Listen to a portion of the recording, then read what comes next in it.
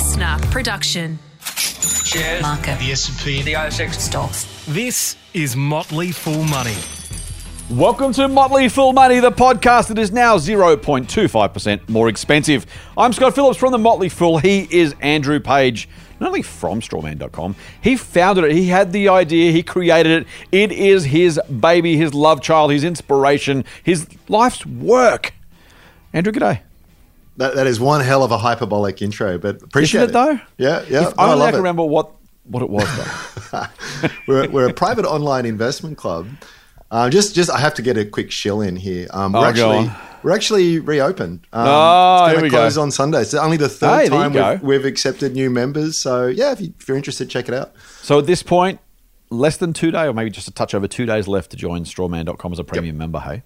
Yeah, check. There you go, mate. Well done. Hey, I'm going to also shill something else, but I'm going to leave your shilling alone. Let our listeners soak that one up first. Can you remind me? I'll come back to what I want to talk about because I'm as passionate about it as you are about strawman.com, the apparently private online investment club. So That's you it. claim. That's it. Yeah. If you did a straw poll, no pun intended, of our listeners, how many do you reckon think the whole? I can't remember the thing is funny, and how many are kind of like, just dude, get over it. Like it's been this long. What do you reckon? Where would you put the over under? I think the what's it called? The Pareto principle, the 80-20 rule is probably a good one. 80% haters, is that what you're saying? Yeah, I think so. Or here's Maybe the the other about, way. Here's the thing about retention, right? Those who are still here obviously haven't been so annoyed by it they've left yet. So maybe it is the other way. Maybe it's like you shed all the people who actually don't think I'm funny. The ones who are left just have no sense of humor or taste or class. So there is that. They do say consistency matters in podcasting, so something to Do it they? maybe. If they say that all the time, is that just self-reinforcing? Maybe. well, mate, let's move on. We've got a lot to chat about. But before we do, how's your week been? It's been, good, actually. Yeah? Yeah. Stock market's God. been a little all over the place. Did you see, what's today? Tuesday night our time, the US markets? What happened? Like, I don't really, I know I talk about this all the time. I know you say it doesn't matter and there's opportunity, and you're absolutely right. I can't help myself. I tweeted about it on Wednesday morning because I just can't help myself. And just the ups and downs and up in a single day's trade. It was like, hey, we're excited. Oh, no, we're really disappointed. Half an hour later, oh, no, we made a mistake. We're excited again. And I just, you know what really annoys me more than anything else is not the fact the market does it, because again, as you rightly point out regularly, it just means opportunity for us. If the market's not efficient, that's great for stock pickers. And you're absolutely right. What sticks in my craw is two things. One, the sheer billions of dollars of wages paid to people who do this stupidity. And second, the fact that they somehow managed to convince most of the rest of us that they're important and smart and worth listening to. And I look at that and I kind of go, come on, people. Like, seriously, Who was it? Can't go on. Who was it that said, when the ducks quack, feed them? I'm sure I it like was. that. I'm sure it was in reference to the financial advice industry, and Right. and that's it. I mean, you're Right. the industry is out there trying to sell you stuff, and the more complicated it sounds, and the more exciting it sounds, the more you can sort of call it day by day, and there's lots of stuff to discuss. Yep. It just sort of drives that way, which is it is what it is, but it's sort of like, again, I sort of see opportunity in all of that when and you're everyone's right sort of to. playing these short-term sprints, and you're just sort of, it's a hare and the tortoise kind of stuff. Yep. So sort of let them have their fun. Just don't be sucked into it yourself. And that's exactly my message for sure. It'll do what it does. You ignore it, like you completely feel free to ignore it, but just keep in mind that's the reality. Yeah. Mate, Yeah. I am going to go off topic already Okay. because I'm going to have one big swing, a bit of a mini rant, if you like. Please. At the proposed, I've done this before and I don't care, I'm going to do it again, proposed changes to financial advice. We've talked about, I'm sure, the fact that the financial advice review instituted by the previous government is apparently in its draft recommendation and potentially the recommendation that's already in the government's hands. Quick aside, governments who get a review and then wait 2 months to release it, like, guys, just get off the grass. Just release it when it's out. You don't need to sit on it for months and just kind of find an opportune time to do it. Or Anyway. especially if it's releasing after an election. Yeah, exactly. Different rant. But it's apparently going to recommend that the best interests duty is done away with and be replaced with good advice. Now, I ask you, Andrew, rhetorically, what is good advice if it's not in the best interest of clients? And more importantly, if good advice is not in the best interest of clients, exactly whose interests is it in? I have a lot of sympathy for the financial advisors, a lot of whom are listening, who have a absolute truckload of red tape to get through. The statements of advice are stupid. It's bureaucratically designed. I am on team remove unnecessary red tape. Not all red tape. I'm not the shock jock type. I'm not saying red tape is always bad. I'm saying if it's unnecessary and makes life difficult and advice more expensive, get rid of it. Absolutely. But an advisor who says, you know what, the best interest duty is too tough. I should just give good advice. I'm going to ask you, if your advice is good, is it not in the client's best interest? And if it's in the client's best interest, why do you need to change it to make it only good? I just think that is we've fought this one for 10 years, mate. The Gillard government brought it in. Was it Abbott government at that point, I think, tried to roll it back. Thank God the Senate voted against that one. We were loud and vocal about it then. We've been loud and vocal about it since. And I'm just going to say one more time to every listener, and if you have anyone, if you have any influence or sway or opportunity, please say something. Please make your voice heard. Jump on a couple of my tweets or do what, I don't know, write to your MP, call your MP, do whatever you need to do. Because if best interest is watered down to only being good, just ask yourself why and what's likely to change and whether or not you're likely to be better or worse served by that change. Mate, it's total clown world kind of stuff. It is clown world. I mean, you've got to ask yourself, who out there in the electorate is writing to their MP and saying, can you wind back these? If there was ever a more transparent demonstration of the power of lobbyists, it's this. And I know, whenever you say that, it kind of sounds like you're a bit crazy. But I mean, you tell me, where is the pressure coming from, if not this very, very profitable industry?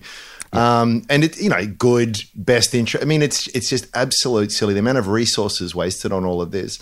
Yep. And for me, like, the really infuriating thing is that it's actually very counterproductive, I think, on a net basis, because all of the big entities won't have any problem complying with it. It'll make everything much more difficult. You'll still be getting crap advice. Don't think that's going to change.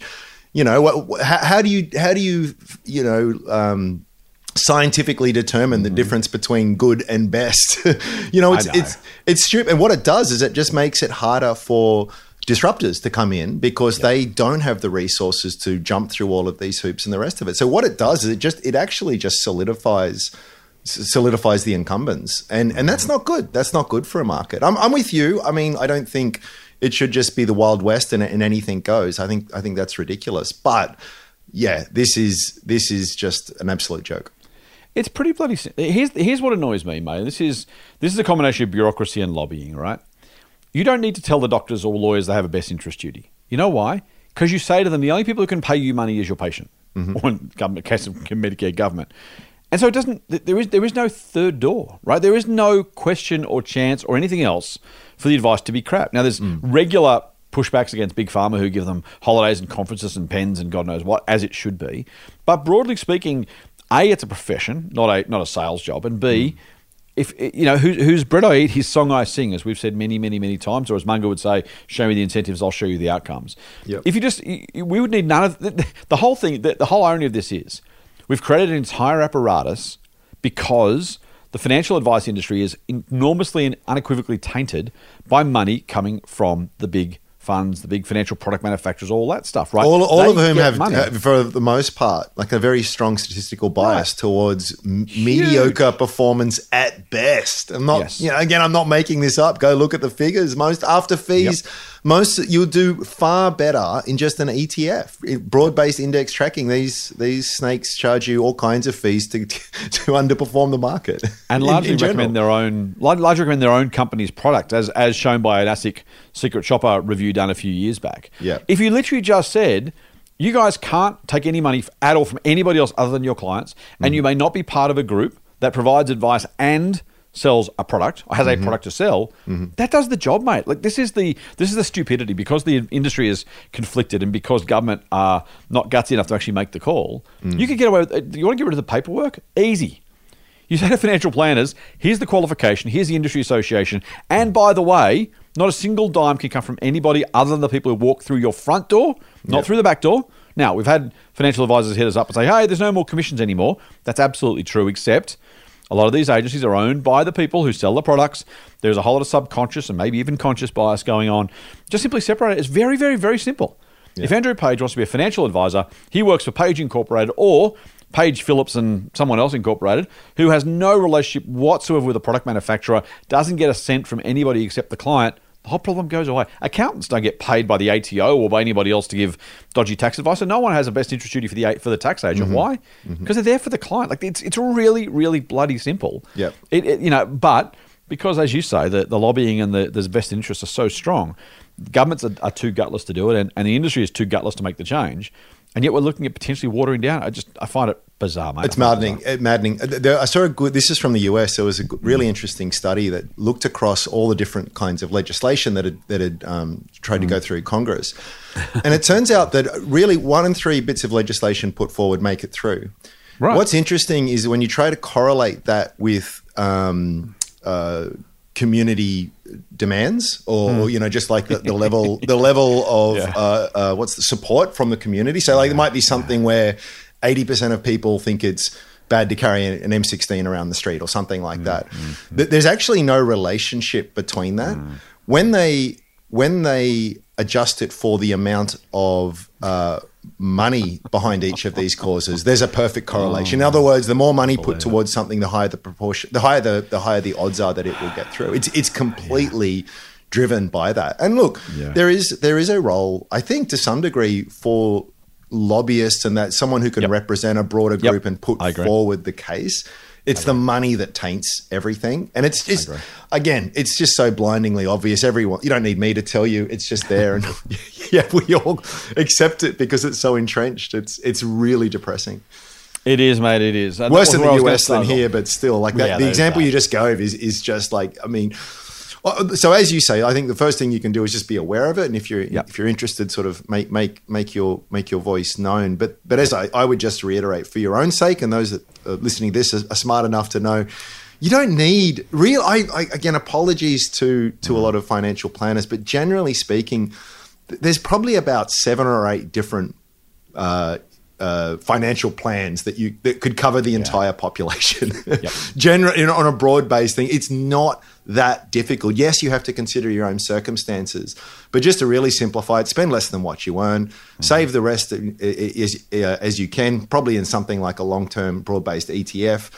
Adjust that depending on how close you are to retirement relative to your savings. I mean, that's kind of it. You can put some flesh around the bones of it, but that's kind of it. So to have, I remember, I forget the exact stat, but there's something like 2,000 stocks on the market. That's a lot of investments that you could make. But the number of financial products is something like 10 times that. What's been built off that and combined with other things, it is you're the margin here. People are taking things that aren't that hard to do, and they're arbitraging you, frankly, and just don't be a part of it. Should we get on to what we're actually going to talk about? Sure.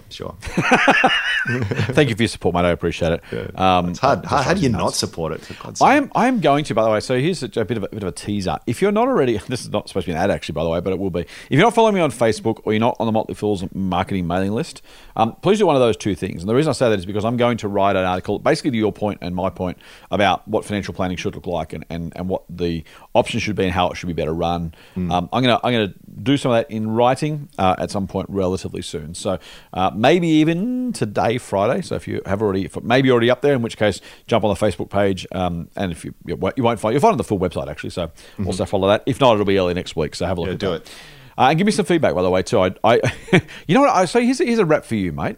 One of my favorite, you know what I love when people follow me on Twitter? I love looking at their Twitter bios because it's really cool. The range of people who follow me are just there's cool people doing really cool and different stuff and stuff that I don't do and can't do and won't do. There's something very cool about social media. It's just great to sort of see the rest of the world. But what I love about your Twitter bio, mate, is I don't know if you've changed it or not. If you haven't, you made it to change it back. You write trying to be less wrong. No, I start with most likely wrong, just as a big disclaimer. but trying to be less wrong. Right. And so what I liked about that is just the humility to say I've got some really strong opinions about stuff, but some of them are going to be wrong. And I'm going to make an effort to be less wrong. There's so much the idea of continual learning, trying to improve, overcome your own objections, issues, biases, lack of information or knowledge or whatever. Learning from people who are smarter, and the humility of just saying in the first place, that's actually where I'm here. That's what I'm doing. I love that, mate, because it's really, really rare. So I guess I just say that A, to give you a rap, but B, to my point, I write stuff in a very assertive, affirmative context is what I believe. but I am absolutely happy to be proven wrong or convinced that I'm wrong. So whenever I write anything, by the way, and same with podcasts. If you like what we're saying, write in. Tell us what you'd change. Tell us what we're wrong about. Tell us your different opinion. We're always up for new ideas. The best new idea from the podcast recently is my thing about the super stuff. We had a listener, and apologies, I can't remember your name. Please let me know who you are, because I keep saying a listener, and that's both true but also not very fair, because it was a good idea. Who said they should use superannuation as one tool to calm and stimulate the economy. I just really love the idea of superannuation contributions as a fairer way than interest rates of doing that. Just such a really cool idea. I'd never heard it before. I love it. I've suggested to a whole lot of people. No one yet has been able to poke a hole in it. So it's just, really, really cool. So that's one of those, we're not exactly crowdsourcing here. Andrew and I talk about what we think about, and we try and get some listener feedback into the conversation. But please do be part of that conversation, because it's super, super useful. Yeah. Hey, man, I love. There's so many quotes I've collected over the years in regard to doubt and uncertainty, and it's one of those messages that come from so many great thinkers, whether it's Richard Feynman or Charlie Munger, all these things. It's just, doubt is an ever-present kind of thing that's there. It's you really have to be extremely ignorant, or frankly not very bright, to have extreme certainty in so many human endeavors, which are really just chaotic. So I feel as though I love the idea of strong opinions loosely held. I forget who said that. It's great. But, and if the facts change, I change my mind. It feels as though, particularly in our game, if you're on the record somewhere sort of saying, hey, I like this company, and inevitably, statistically, a good deal of them are not going to be right. People are like, or if you change your mind, it's like, no, wait, you said this before. And it's like, no, actually, that's what you should do. Yes, and I think the master of this is Stanley Druckenmiller, who's just one of the all-time great investors. Very different style to what I guess we talk about, but he's just famous for pivoting 180 degrees very quickly, and he's done extremely well out of all of that kind of stuff. I mean, the fact is you're going to make mistakes. I mean, that is unavoidable. But the real mistake is sort of doubling down and compounding it and ignoring the mistake in the first place. Go with your best foot forward. But once you realize you're on the wrong path, just get the hell off. There's no point in staying on. So I can't emphasize that point, mate. That's why the platform's called Strawman. It's the idea of challenging your idea and trying to knock it down. The best way to improve an investment idea is to challenge it, in my view. Anyway, I'm big fan of what you're saying. I love it, mate. I love it. So let's move on from that. Hopefully, a couple of interesting tangents to start the podcast with, mate. We've buried the big news after 17 minutes of rambling on, which is, of course, that interest rates were up again this week. Speaking of the market, I'll start with that. The market fell out of bed as soon as the announcement was released and the statement was released by the RBA. Yeah, I honestly, pretty much because of an S, right? Yeah, increases, plural, right? Did anyone genuinely think? I don't know, mate. Evidently, yeah. Well, it wasn't. Yeah, I mean, it wasn't the biggest fall. It was 0.5% or something. It's a daily gyro. It's no big deal. Happened in seconds, so it's big. It's notable for its severity and size and speed. Did you really think there was not going to be at least two more? I mean, I even or the chance of two more, like to be so sure there wasn't going to be, that you'd priced shares one way, and then 20 seconds later you're pricing shares meaningfully less on the basis of that S, that there might be one more 0.25%. And again, it goes back to the thing I started with, which is the market's stupid. But I just looked at that and went, oh, come on, seriously?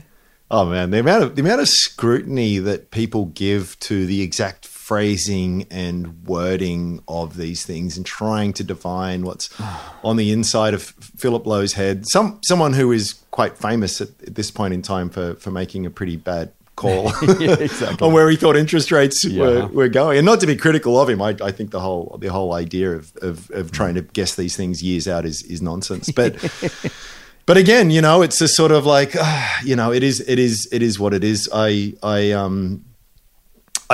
do think in terms of the severity, the rapidity of that fall, I think, just to speculate, I think that's probably a sign of increasing algorithmic trading and bot trading and those. I'm sure there's a bunch of things that are all queued up around this stuff. Yeah. And so, the announcement is released and then 3 seconds, things start happening. There sort of becomes a self-fulfilling prophecy in it, a bit of momentum there. I mean, none of the stuff that I really pay any attention to, but I'm sure that's got something to do with it. I think a lot of the time we as investors, we think, there's all these really, really smart, super informed people making very wise assessments on the latest information and then adjusting their portfolios. Well, I'm sure there's some of that, but I'm also sure there's a bunch of unthinking trading bots out there just running against some algorithm, a lot of which will probably prove to be pretty unsuccessful over the period of time. But again, the mistake is looking for true meaning, true signal through what is really essentially noise, at least if you're a long-term investor. Mm-hmm. Yep, I think that's absolutely right. Let's get back to rates themselves, mate. The RBA seemingly thinking it has no choice now or in the future than to deal with inflation by continuing to increase rates. That much I think is unavoidable in terms of their rationale. Whether that's right or not may be a different question. We'll get to inflation itself in a minute, mate. But what's fascinating to me is the growing chorus of criticism of low. I've said some stuff on Twitter, some of it in defense of low personally, some of it in defense of rising rates, some of it in defense of just the process and the thinking. And it honestly strikes me, and apologies if I'm talking to anyone who's tweeted at me on Twitter the last few days and is now feeling offended by this, but there's a lot of hip pockets talking right now, and probably justifiably so. I don't blame anyone for feeling the pain or worried about it. I guess my point is the RBA has told us for months and months and months, albeit, as you said, starting horribly late and probably not doing enough early on, so there's mistakes made. But They've told us exactly what they expect and what they're going to do about it, how they're going to respond to it, and what that's going to look like. And that people who say, well, we should be giving some pain relief to households who are feeling the pain of interest rates, it kind of defeats the entire point, in my view, that that's what rates are supposed to do. Like, that's exactly what Lowe is trying to do. He's trying to suck money out of the economy to deal with inflation. Part of it is tabloid shock jockery. Part of it is just a straight up misunderstanding. Yes. Part of it is just self-interest. I would like some more money, please. Yes. And again, I don't necessarily blame anyone for feeling that way. I do think the quality of our public discourse from experts, talking heads, and just the rest of us on social media, when we deliberately or otherwise misunderstand or misrepresent what the RBA is trying to do, I just think it's really unhelpful. I don't blame anyone for saying, Jesus, I've got a bigger mortgage to pay now. Where am I going to find the money? This sucks. I get all that. But I said it either deliberately or unintentionally misunderstands the fact that that's exactly what rates are supposed to do. We've talked about last week, and we'll talk about it in a minute, the fairness of slugging just a small proportion of people with all of the pain. Mm-hmm. It's not just it's larger than that. By the way, we talk about homeowners, also small businesses generally. Renters too. I can attest. True. Like, true. Plenty of pain gets passed on, my friend. Let me tell you. Exactly. But and there are fairer ways to do it. Again, I just mentioned superannuation before. I guess your thoughts on that before we get to the inflation topic specifically, mate. At least under the current orthodoxy, I don't see what other option they have, and I don't see a lot of understanding. Maybe I'm just responding to the vocal minority, but there just seems a really significant willful misunderstanding or misrepresentation of exactly what rates are supposed to do.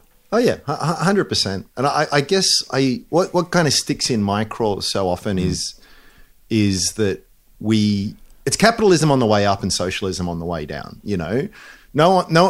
When prices are flying in the property market, look how much of a genius I am that all the spoils go to me.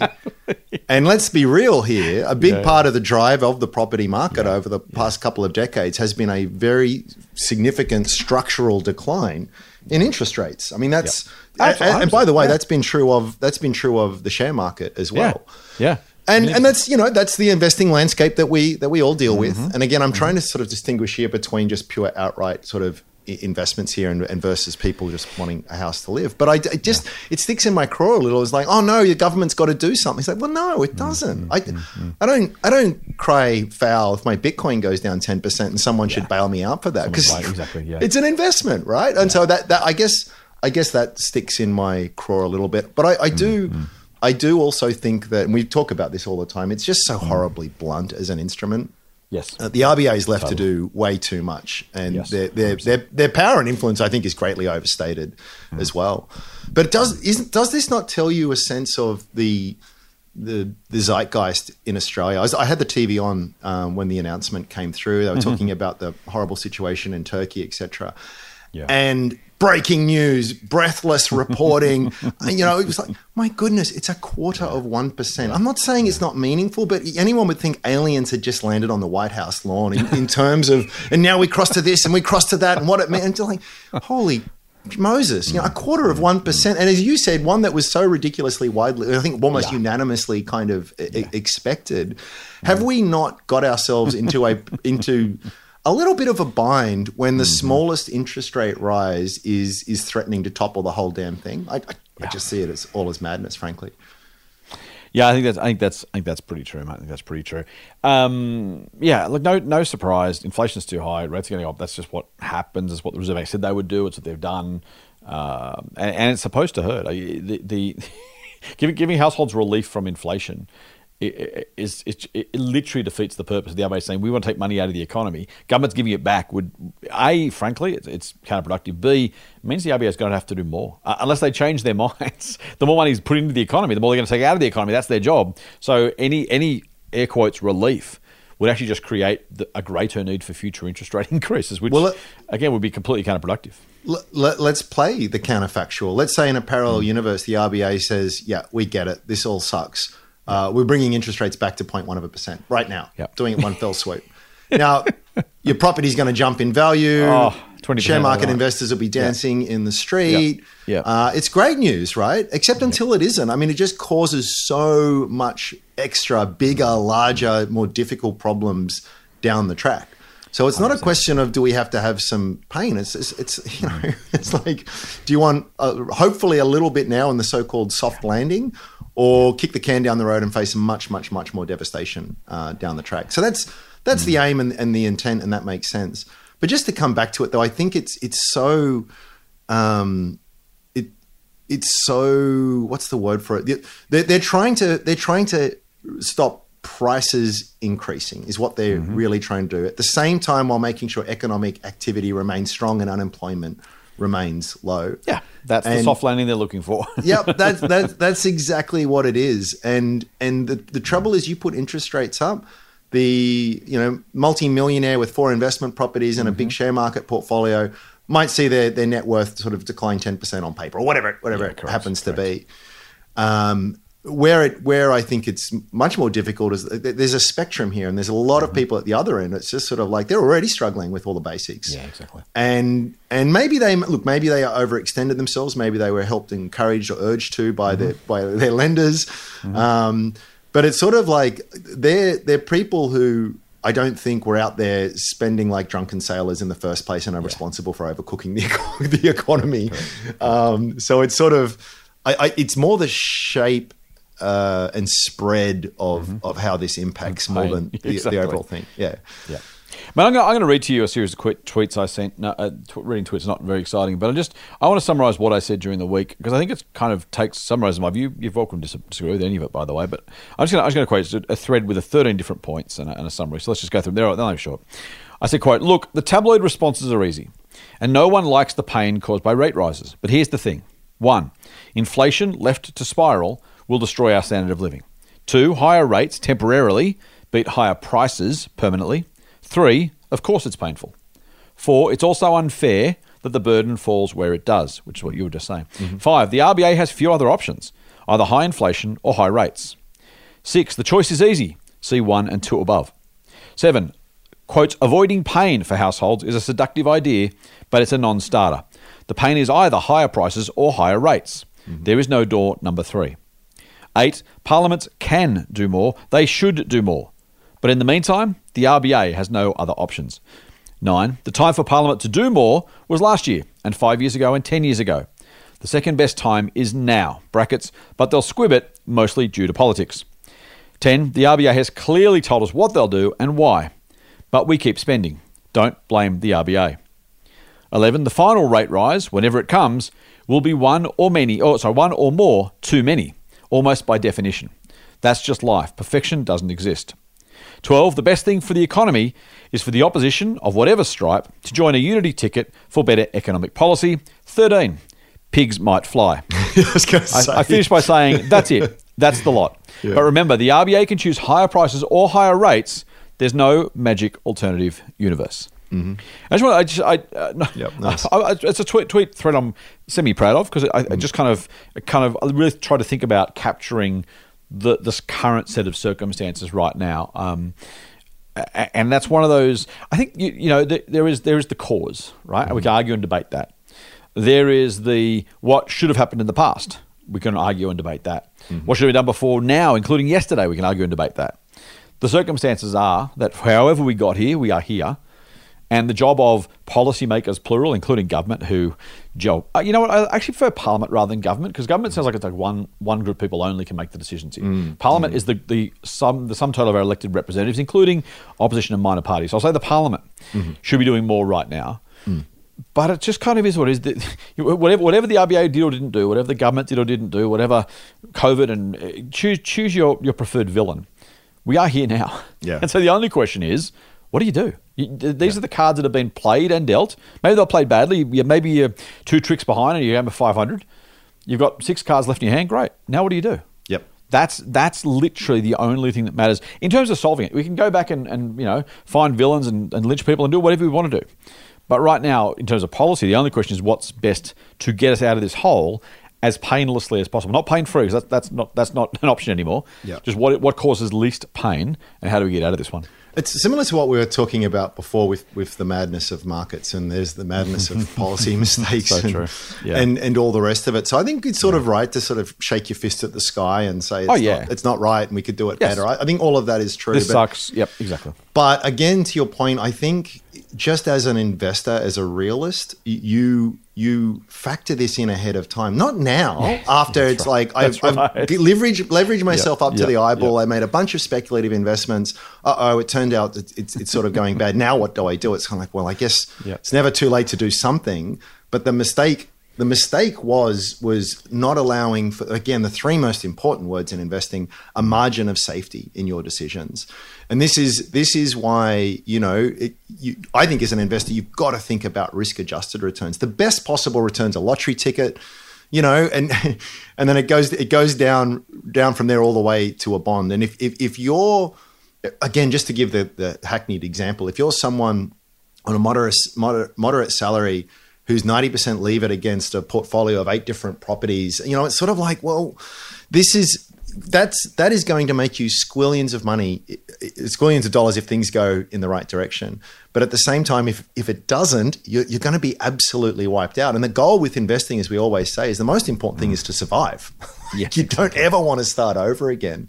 So I guess I just hammer on your point there a little bit, which is, what the real question is, what do you do? And the real question and the answer to that is, you always act with a margin of safety. You always assume for the unpalatable, the unexpected, because at least then you get to sort of fight another day. And I worry that too many people, as we've said before, we've got a whole generation of people who are knocking on the door of 50 who've never seen a recession in their working lives. We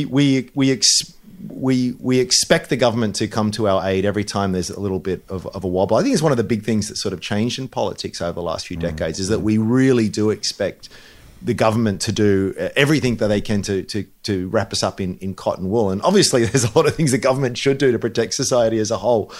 But it's just, I think, led to a lot of reckless behavior. And unfortunately, some people are going to sort of pay the piper, I think. Yeah, and that's the brutal part of it, right? And that's why this sucks, because there is no pain-free outcome. Someone is going to have to pay, rightly or wrongly.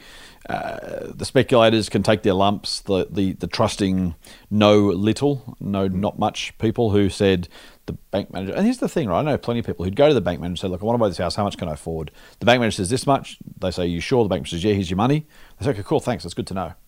And moral hazard for sure, but people who aren't particularly financially savvy are I think it's not inappropriate for them to believe the combination of the bank manager's risk policies and government regulation says, if the bank manager's like, I can afford to borrow this, I probably can. Now, we know the folly of that now, 12 months later. I think you and I would have known that at the time. Most of our listeners would as well, by the way. So I'm talking to a pretty educated audience here, but it just really annoys me that, frankly, APRA, the banking regulator, and the banks qualified people on rates that was just the risk of them getting that wrong was just catastrophic for those people who will be forced out of their homes. And yes, we could and should hope for more education and for better decision making by the individuals. There is individual responsibility. But man, like if I think about my sister or my brother-in-law or my mum or people who aren't in the finance industry, right? Mates who just went, well, I'd borrow that much because I thought that's how much I could afford. That's what they told me. They do all their checks. It's the bank money. If they want to lend it to me, I guess they trust I can pay it back. APRA was asleep at the wheel, if not completely utilised by the previous government to achieve some outcomes. The then Treasurer encouraged them to reduce the buffer at exactly the wrong time. The lending buffer, this is unbelievable. And the banks themselves who said, yeah, you can borrow it. I can qualify you for a loan at 4%. That's a great idea. It's just a 25-year and dare I say, soon to be a 35-year. That's a whole different topic. Arrangement. Yes. Yeah. The one thing I'd add to what you're saying is though, yeah, the bank certainly I think hopes that you can pay it back, but they're relying basically on what you tell them to a large extent and what your expenses are and the rest of it. We know that there's a whole problem with sort of so-called liar loans and the rest of it. But the more important point I wanted to make is it's a collateralized loan. So worst case scenario for the bank, well, not worst case scenario, but in your individual circumstances, like you stop paying your mortgage, they'll just sell your house. They're kind of made whole either way. Obviously, if there's mass selling and the properties are selling at much lower prices, then the banks cop a loss. But even then, as you say, it's a moral hazard. It's like, well, we can't let the banking system fail, so they all get bailed out. So again, it's just that. Really, I'm not a libertarian at all, but I really want to hammer that point of personal responsibility is, you've got to take it seriously. Yeah, exactly. I would agree with that, mate, if I thought that people could reasonably exercise personal responsibility in an educated, informed way. And I think we are, if you know someone coming to buy your product is not fully qualified to make a decision about whether that product's right for you, that implies a moral and ethical responsibility on behalf of the organisation. I think it requires more vigilant, better regulation from regulators who say, actually, you know what? I'm not qualified to choose to know whether the car is safe. So I'm going to trust that the safety regulations and the registration process and the what we call the pink slip in New South Wales, the roadworthiness, is all done by an expert. That they're the rules to make sure when I buy a car and drive that car, I have a reasonable expectation that it's roadworthy, right? You can say, well, buy beware, you got to check your own car and make sure it's safe. Okay, well, I can't check the brakes, I can't check the oil, I can't make, I can check the oil. But, there are things I can and can't do. I rely on experts and I rely on regulation. I rely literally, as in my decision is reliant on that regulation being in place. You and I assume that's true. I don't know about you, but I certainly assume that's true when it comes to cars. I think it's reasonable for someone who isn't in the finance industry to assume that if you're putting your name on a piece of paper for a 7-figure loan, and there is a bank with rules, and the government has a regulator, it's reasonable to assume that regulator's doing their job, surely.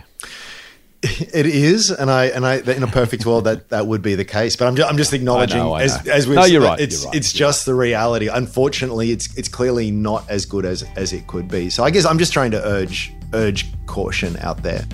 Motley Fool Money. For more, subscribe to the free newsletter at fool.com.au/listener. And I'm going to start an argument with you about wages and prices in a second. But before we do that, last thing I wanted to quickly mention, we mentioned it earlier, so I want to come back to it, is fiscal policy. Fiscal policy is a wanker word for government taxing and spending, the money they collect, the money they give out, and how that happens.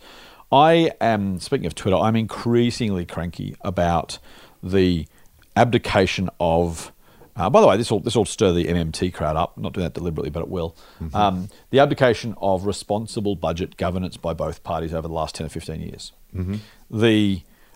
This is not universally accepted, though it should be, because it's just plain bloody common sense in my view. But again, feel free to disagree with me. If you're running a federal government budget, I'm a big believer in Keynesian economics. That is, you spend to stimulate, and then you collect more than you spend to slow things down. To not to contract necessarily, but to slow things down, to take heat out of the economy. That's what government deficits and surpluses are supposed to do, right? So we used to balance the budget every single year.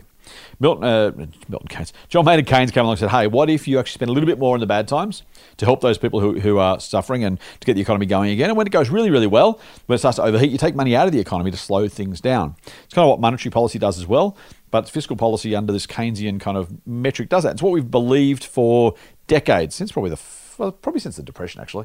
In the last 10, 15 years. That process has been followed, but the idea that it should balance over the long term, that the surpluses in the good times should match the deficits roughly in the bad times, both because it's responsible governance in terms of not taking on too much debt, but also because the taking off the peaks and filling in the troughs is just plain bloody common sense. Now, the last 15 years, mate, we have not had a structural budget balance. In other words, the budget as it's currently set by the previous government and maintained by the current one, and by the way, governments before that, ran big deficits in the bad times and maybe possibly almost got to balance in the good times. Now, I don't need to tell any of our listeners, if you lose money in some years and you break even in other years, what's the net result of that? Yeah, it's a net deficit. There is no structural balance. If there was a structural balance in the budget, if there was, over the last 2 years, when unemployment was at 3.5%, when corporate profits were through the roof, when commodity prices were through the roof, we would have had big surpluses the last couple of years. What would that have done? It would have taken heat out of the economy. What would that have done? It would have given the RBA a truckload less work to do. And this fundamentally, mate, is my real frustration. I am bloody cranky about it, because we've just talked about some of the people who are getting smashed by higher rates, right? If the budget had been in surplus for the last couple of years, as it should have been with a structurally balanced budget, that would have been part of that work would have been done already. Well, maybe rates are still the current level, but they're probably not. They're probably 2% now. Maybe they wouldn't have fallen so far, by the way, in the bad times, because the government spent. They did that well. But just that I'm going to say bastardry, because I can't think of a better word, to say I'm not going to set the system up such that the natural stabilizers work in both directions, and so the RBA's only got to fiddle around the edges rather than doing all the heavy lifting. It is an abrogation of duty, mate. It's negligence. I think I'm pretty strong on this, because I just think it's the easiest thing to have done properly at the time. They have just left us in 2023 hanging, literally blowing in the wind. It's a disgrace in my view. Well, this is the problem with Keynesianism, or one of the problems with it.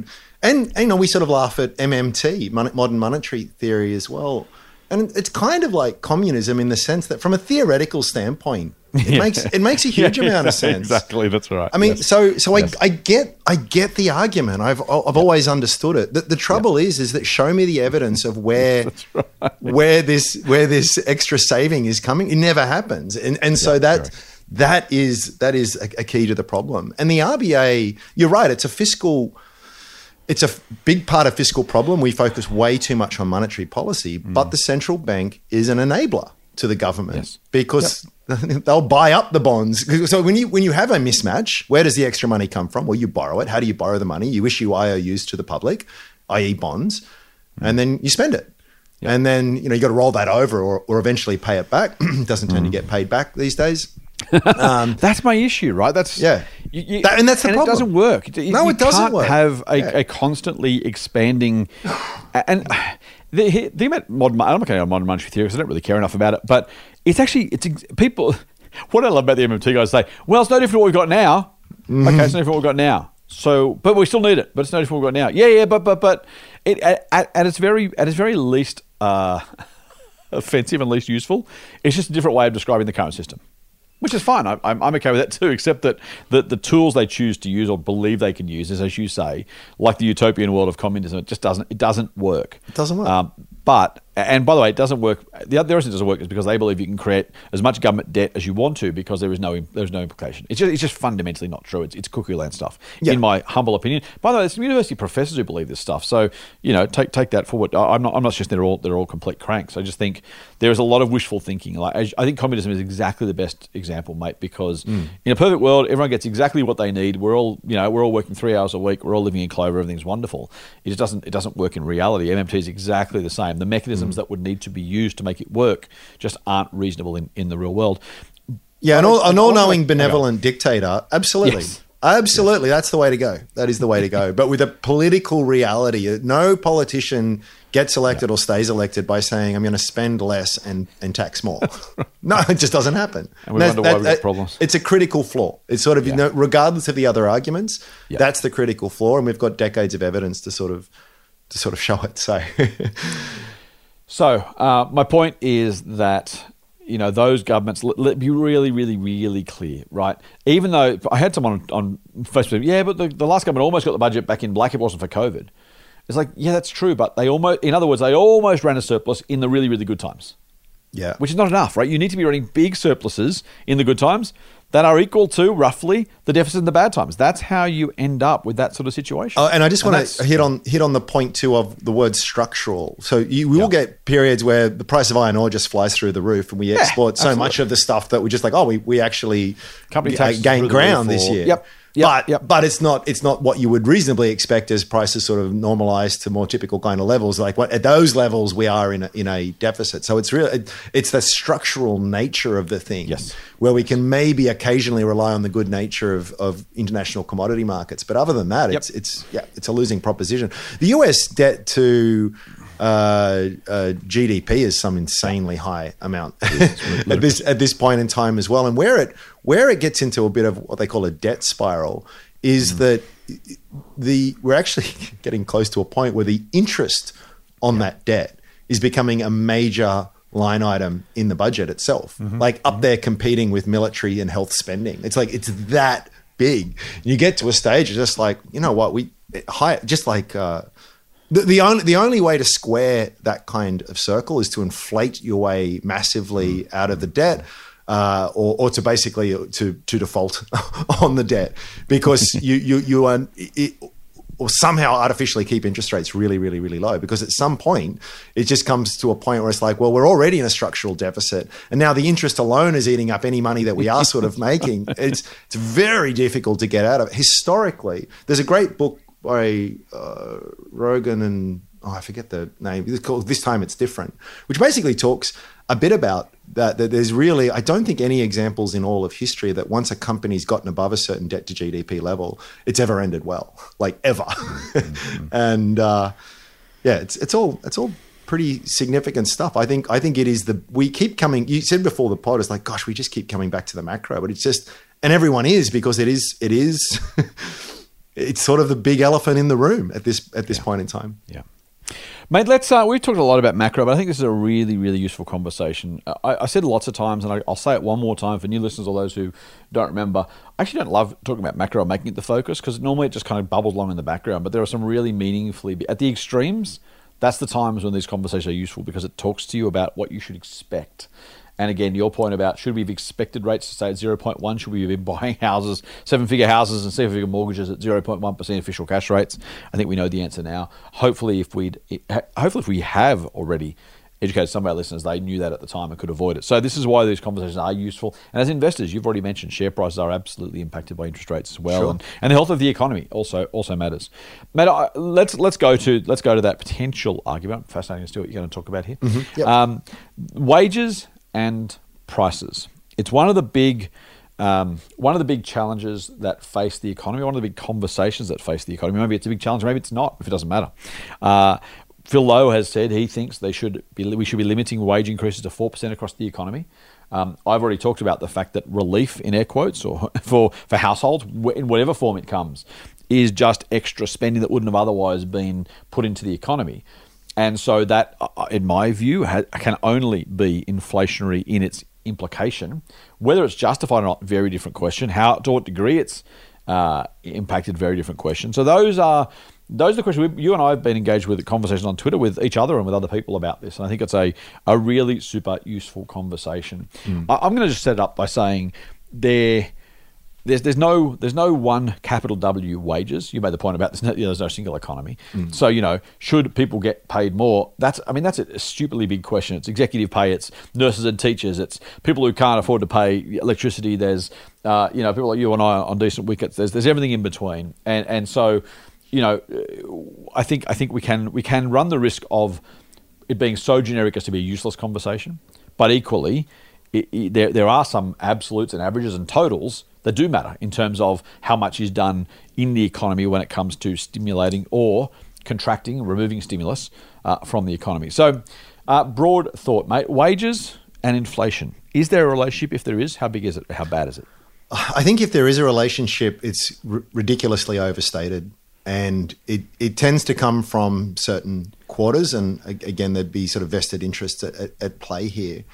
But to me, we hear it a lot at these times. It's like inflation's high. There's one sector of the economy saying, well, we need wage rises to compensate for that because our purchasing power is going backwards. By the way, they're right. Like it is. That's the definition of inflation. I haven't got a pay rise. I've effectively gotten a pay cut. Right. And when you're looking at 7% odd inflation, and all else being equal, if I haven't got a pay rise, I've got a 7% cut. Yeah. So various econocrats will turn around and say, well, geez, we'd love to. We hear what you're saying. But if we do that, we actually risk inflation, a wage price spiral, they call it, which makes inflation worse, which just makes the whole thing even worse. And, you end up being worse off in the end. So you don't get a pay rise.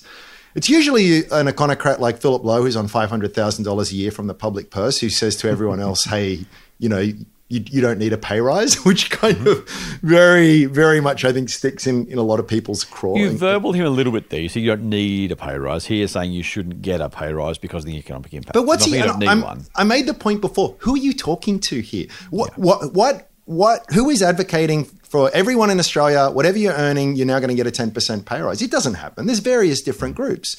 Some of them will be really deserving of it. Others will be completely undeserving of it. We got a bunch of vouchers from Dom the other day to buy school shoes and all. Premier, just for those who are listening outside New South Wales. Yeah. I mean, what the hell? I'll take the money, but I mean that is just like insane to my point of view. Now, if you want to talk about a nurse or a firey or a teacher who have gone massively backwards in real purchasing power. We know from all the stats, a lot of them are struggling with just the basics. Food, fuel, and shelter, the three most important things you can possibly spend money on, are the items that are the highest within the CPI. They're all around 10% or so. Yep. They've gone massively backwards, and you're saying if you just bring them back to par, that's going to overcook the economy? It's like, no, that is absolutely not true.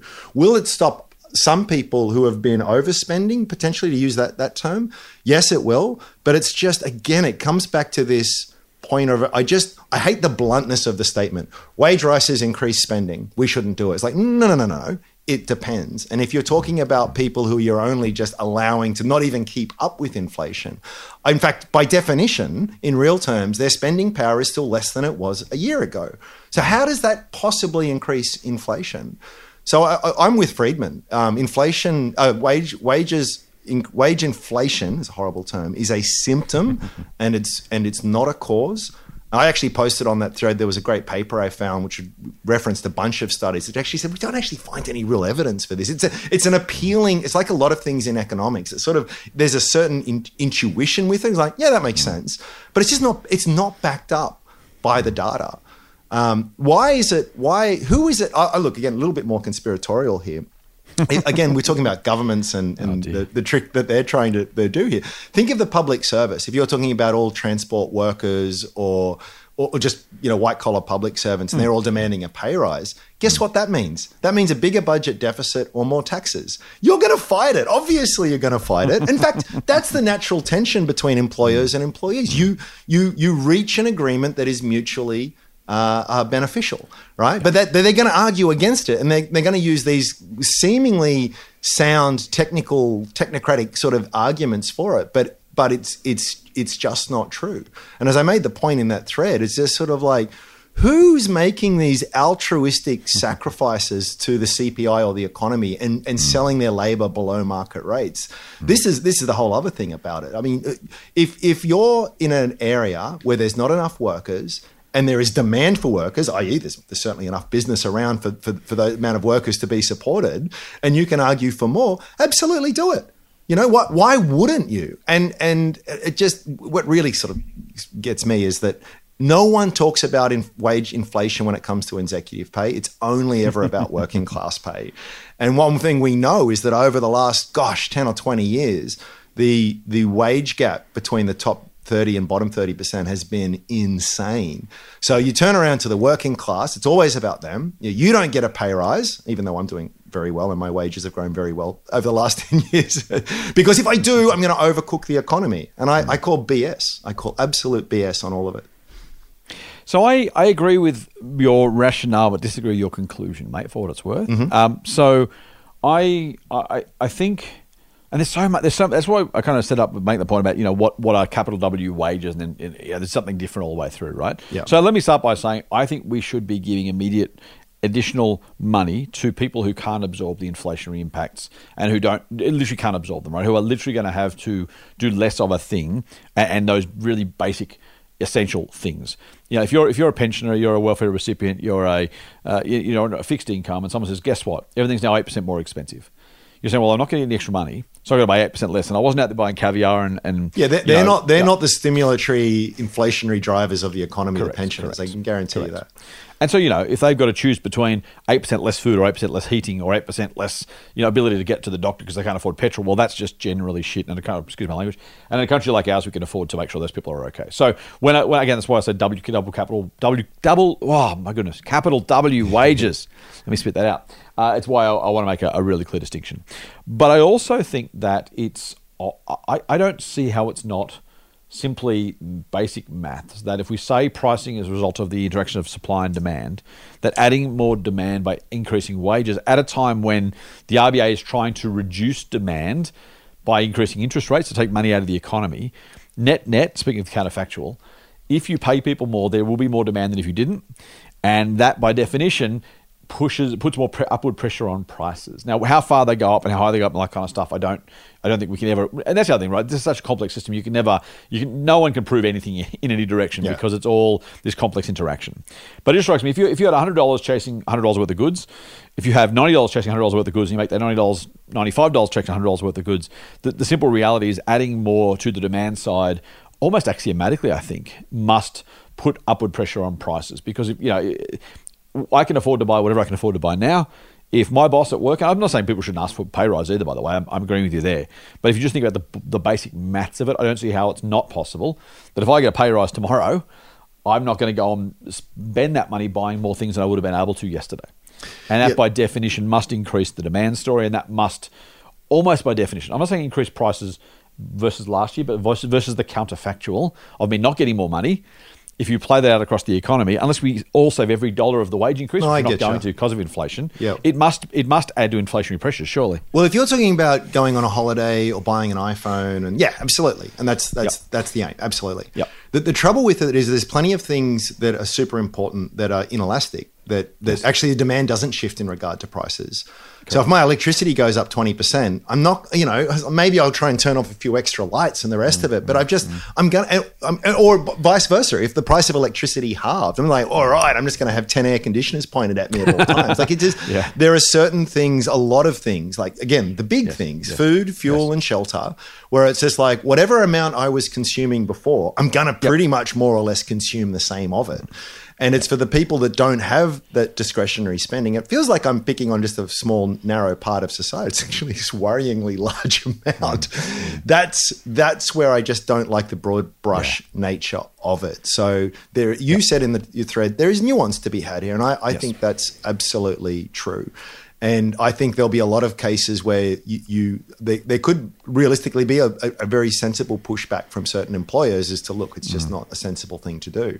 Yeah. But even then, they will make that judgment within the context of their own reality. Of course. It's like no business leader or, is making is worrying about how they can play a small part in improving the CPI. Yeah, that's right. I need workers. That's right. What do I need to pay to get the best workers? I'll pay as little as I can to get the best that I can. That is it. As long as they create value for my organisation by creating more output than it costs me to hire them, then I'm going to hire them and I'm going to make that. That's how I'm going to make my money. Absolutely. So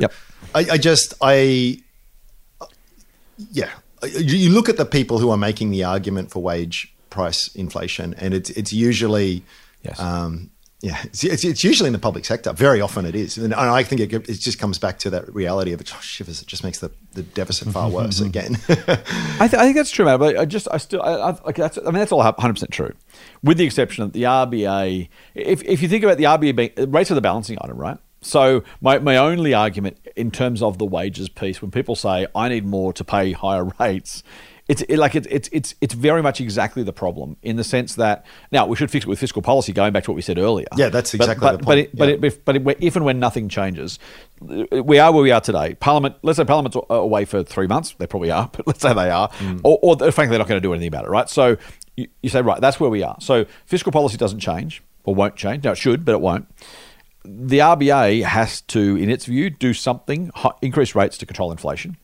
And the more we all get paid as pay rises, the more work it's going to have to do to effectively suck that money straight back out of the economy to have the impact it's trying to have. If it's trying to take $1 out of the economy and I get given 50 cents, then it's going to take $1.50 out of the economy because I'm going to spend that 50 cents. But I think the maths is pretty straightforward. It is. It's the complication. Let's take the other end of the spectrum. I'm not like mega rich. I'm not a billionaire or anything like that. But let's say I own my own house and I've got 500K or super, maybe a small share portfolio, investment property on the side. And there's a lot of people in this situation as well. So interest rates go up a little bit, or in fact, maybe they manage because they're in a privileged position. They're able to get a pretty good pay rise through. I actually don't think that actually pushes much towards inflation as well. I'm pretty much buying whatever I want anyway. If I enjoy my smoked salmon and caviar, I'm doing it. And I might bitch to my mates about how the portfolio's down, but it's not like all of a sudden I'm flicking to 2-minute noodles, and Coles white sliced bread. I'm not doing it. So I feel as though it's at a very high aggregate level, there's a certain logic to it. I just think on the ground and at the important, it's a bifurcation of society. You've got those that are at the bottom and the top end who really, it doesn't actually have the expected consequence of radically changing behavior. Certainly people on the edge. Yes, I agree. And overall, does it make a difference? I'm not saying it's zero difference. I'm just sort of saying it is. But that's all though, right? That's my point. Is like the RBA has no other. That's the only tool they have. And if their job is that I'm going to push this lever as far forward as I have to until I get back into the lane I'm mixing my metaphors, but the interest rate lane of 2 to 3%, I got one lever. I'm going to push that forward as far as I need to until we get there. And the challenge is that the more money is put into the economy through other means, could be stage 3 tax cuts, by the way, which I'm implacably against. It could be pay rises. It could be government handouts. It could be doing those cuts in an inflationary environment. If you correct. If you say that's not a problem, how can you possibly turn around and say wage rises aren't a problem? Exactly. And that's how people again, where it reflects their personal interest. That's exactly what they say. And it's rationally, logically inconsistent. Correct. But my argument is I'm against both of them. Not against both. I'm not against wage rises, people who need them. Again, I'm just making the point that if the RBA says we need to get demand to X to get rates back to between 2 and 3, inflation back to 2 and 3%, that's effectively what they're saying, right? They're going to reduce demand until that happens. Anything that adds demand means they're going to push that lever down harder. In a closed circuit, which it largely is, it's messy and it's not entirely closed, but you know what I mean. Yeah. Conceptually, again, versus a counterfactual. If you tell me if you put five coins in there, I'm going to push forward a little bit. Add an extra 2 coins. I'm going to push forward a little bit further to get those coins back out again. It's mathematically they kind of have to. Well, you can argue about who gets what money, and you're right. Well, let's say it's true, and let's say it's not. It's beyond. It's substantial in its impact. But it doesn't matter how substantial. Because I'm not even saying it is substantial necessarily. I'm saying whatever impact it has, the RBA is going to work to remove by definition because they're trying to take X dollars. They won't have a target for that number of dollars, right? But when they think about it, they're trying to reduce demand sufficiently to remove inflation. So whatever demand is added to whatever proportion it is impactful, tiny or a lot. If it's tiny, they have to push forward a little bit. If it's massively, they'll push forward a lot. But either way, they're going to push forward as hard as they need to have the desired impact, right? Well, we've kind of come full circle. It comes back to, to a man with a hammer, everything looks like a nail. This is the problem. And this is the greatest trick the devil ever pulled. When it comes to the populace, we all are so hyper focused on the RBA. And it's it's playing a third and fourth fiddle to much bigger driving factors and 100%. Forces. So if your point is, hey, the RBA is doing it, that's all it can do and everyone expects it to do something and it's not perfect. And I'm like, I kind of agree with you.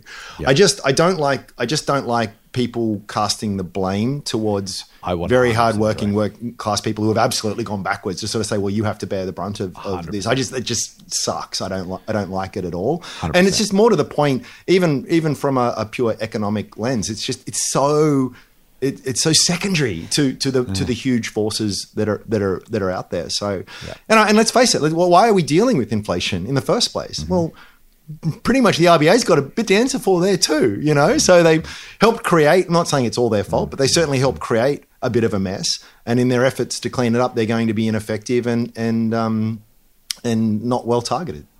Yeah, It's depressing. I 100% agree, Matt. It's a really good point. At the end of the day, I think I think setting this up that way is really important, because what it says is, if people get pay rises and nothing else changes, the RBA will have to do more.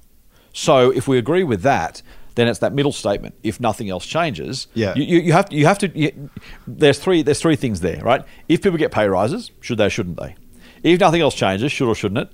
The RBA will raise rates. That's going to happen. So it's not. I mean, you can argue about should or shouldn't they, but if you agree that inflation is you know, if that's the balancing item, if rates are the balancing item, you either change the wages or you change the if nothing else changes. And that, to my mind, I think you're exactly right. I think it seems obvious to me that wage increases have a upward impact on prices if nothing else changes. So we're back to that idea of you either say if the nothing else changes doesn't change, then wage rises equal higher rates to whatever degree is necessary, and we can absolutely. I have no strong view on how big, by the way. I'm just kind of talking theoretically and conceptually that they don't have a choice. If demand is added, that demand needs to be removed for the RBA to have the impact they're trying to have. That demand being removed can happen with lower wages or no wage increases, or it can happen with other policies like the fiscal policies that governments have been sitting on the sidelines for 15 years, ignoring and making the RBA do the hard work. Yeah, that's true. Except the RBA doesn't have a lever for wages. They can jawbone it, and they can rely on that. Yes. So even if everything else is true, what's the mechanism to centrally plan and control wages across the economy? Like, I mean, we talk about communism. Like that's pretty much where we're getting at here, and that's going to lead to huge problems down the track as well. When it's a bureaucrat that's setting prices, we know that doesn't work. Here's going to go. I know we're out of time here, but just very quickly, what money is what it plays many roles, but one of the most important roles it plays is a signaling mechanism. It is information. It is how we communicate economically. And we would absolutely rightly expect, it's perfectly normal and appropriate and right, that whenever there's a increased demand for workers, that they get paid more, just for the simple business reality of someone who has to manage raw input costs and rent, and yes, also the price of workers. And all of those prices will be determined in the open and free and fair market. And you know, I know there's edge cases here, but just sort of bear with me here. So again, it's not if you've got an orchard and you've got a bunch of peaches on there and there's just absolutely no one to pick it, you can let that all fall. I'm really oversimplifying this and getting myself into hot water with some farmers here. And I know a lot of them don't have the choice. There's more practical limitations with COVID and the rest of it. But as an example, I mean, what's your choice? You will pay people more if that's what it takes to get them on your land. Of course you will. And wherever pricing power you've got available to you, you will pass that on to your community. And yes, that will result in higher prices. But this is the proper functioning of the economy. This is how I can pick up this pen. I know this is an audio format. I got a pen in my hand. There was probably like 4,000 people somehow related to bringing this to me. And it was all, I was able to buy this for, I don't know, $2 or whatever it was. I'd never be able to make this in a million years myself, but it was coordinated through this wonderful system that we have that is all intermediated by money, which is why I can get this thing at a commodity-based price. It's like just as cheap as its raw materials almost. It's insane.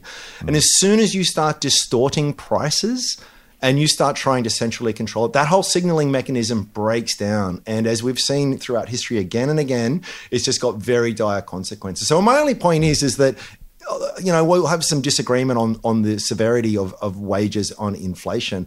What do you do about it anyway? The economy is going to work out what and the free market is going to work out what an appropriate and fair wage is.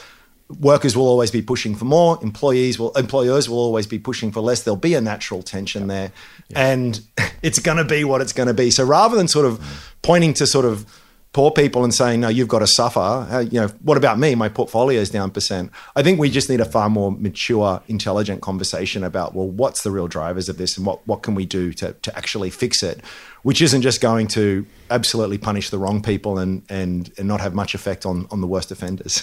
I guess. You know what I hate about this is that we ask these questions, have these conversations, you and I, but more importantly, more broadly, the rest of the society, when we're in this particular situation. As everything, the time to solve these problems was 5 years ago, and probably in 2 years' time. And I don't say that because it's not important to solve now, or think about those people who are suffering now, because they absolutely need to be looked after. I mean just more the idea of, again, the balanced budget idea, or the appropriate minimum wage idea, or the whatever it is that we're trying to resolve. Giving people a wage rise now because they deserve one, and that it's inflationary, would have been. We had COVID 2 years ago. Perfect time to give people those wage increases they deserved. At which point inflation would have rolled through the economy already, and we wouldn't be talking about whether or not they need wage rises just to be paid reasonable amounts at this point in the cycle, when it's exactly the worst time economically. It's still worth doing it for them. I absolutely agree with you, but it's just something kind of. As evolved as we are, as complex as our society is, and how as good as we are as doing most of these things, it's like, guys, come on. Like, if we'd actually had the proper conversation 2 years ago and solve the causes of the problems, A, some of the problems wouldn't have happened, or B, when we got to this point, we'd be like, well, at least we know we've looked after the pensioners and fireys and nurses and coppers, and teachers. So, they're okay. That's not a problem. Now we can focus on interest rates and inflation. Instead, we're saying, well, they already weren't paid enough, and so this is even worse. And now they can't afford to put the heater on or buy food. Let's fix that. This is, it's don't waste a crisis, I suppose, on one level. But man, if we'd just done the right thing, 2, 3, 5 years ago, we'd have a lot less drama to deal with right now, I'd reckon. Oh, absolutely. I've got to say, I've had some exposure to healthcare workers recently, and my wife's in the education space. I mean, gosh, they're absolute heroes, right? It's just in terms of the value added to society and how we reward them. Some douchebag real estate agent who manages to open a door and put an ad-on domain will get 3% of a $1.5 million house for what amounts to 40 hours work. And yet someone who's saving lives and educating our kids, we think, no, you've got enough. And by the way, we're not giving you more, and you're going to cop a 7% real wage increase. It just rubs me the wrong way, man. Apologies to real estate agents. Oh no, they're gone already. They're gone already. Fund managers are clipping the ticket on $1 billion funds and getting paid a percentage, and getting yachts and mansions and God knows what. And what are they doing? They're shuffling some paper around, making some lucky calls on a couple of stocks. I don't know. It's madness. Infuriating. Mate, we're probably done. We're well and truly over time. But listen, I hope you enjoyed the conversation. I think it was a really useful exploration, mate, with some good different views. Nothing like a bit of champagne socialism, right? Just to throw a cat amongst the pigeons. Isn't it Chardonnay socialism these days, or Sauvignon Blanc socialism? What's the wine of choice? Rosé, Petit Blanc? What are they? I don't know, mate. Mine comes in a box, so it's either white or red. And on that note, will you join me on Sunday? I will. Full on. Cheers. The Motley Fool and people appearing in this program may have positions in the companies mentioned. General advice only. Please speak to your financial professional to understand how it may pertain to your situation. Subscribe to the free newsletter at fool.com.au/listener. The Motley Fool operates under Financial Services Licence 400691.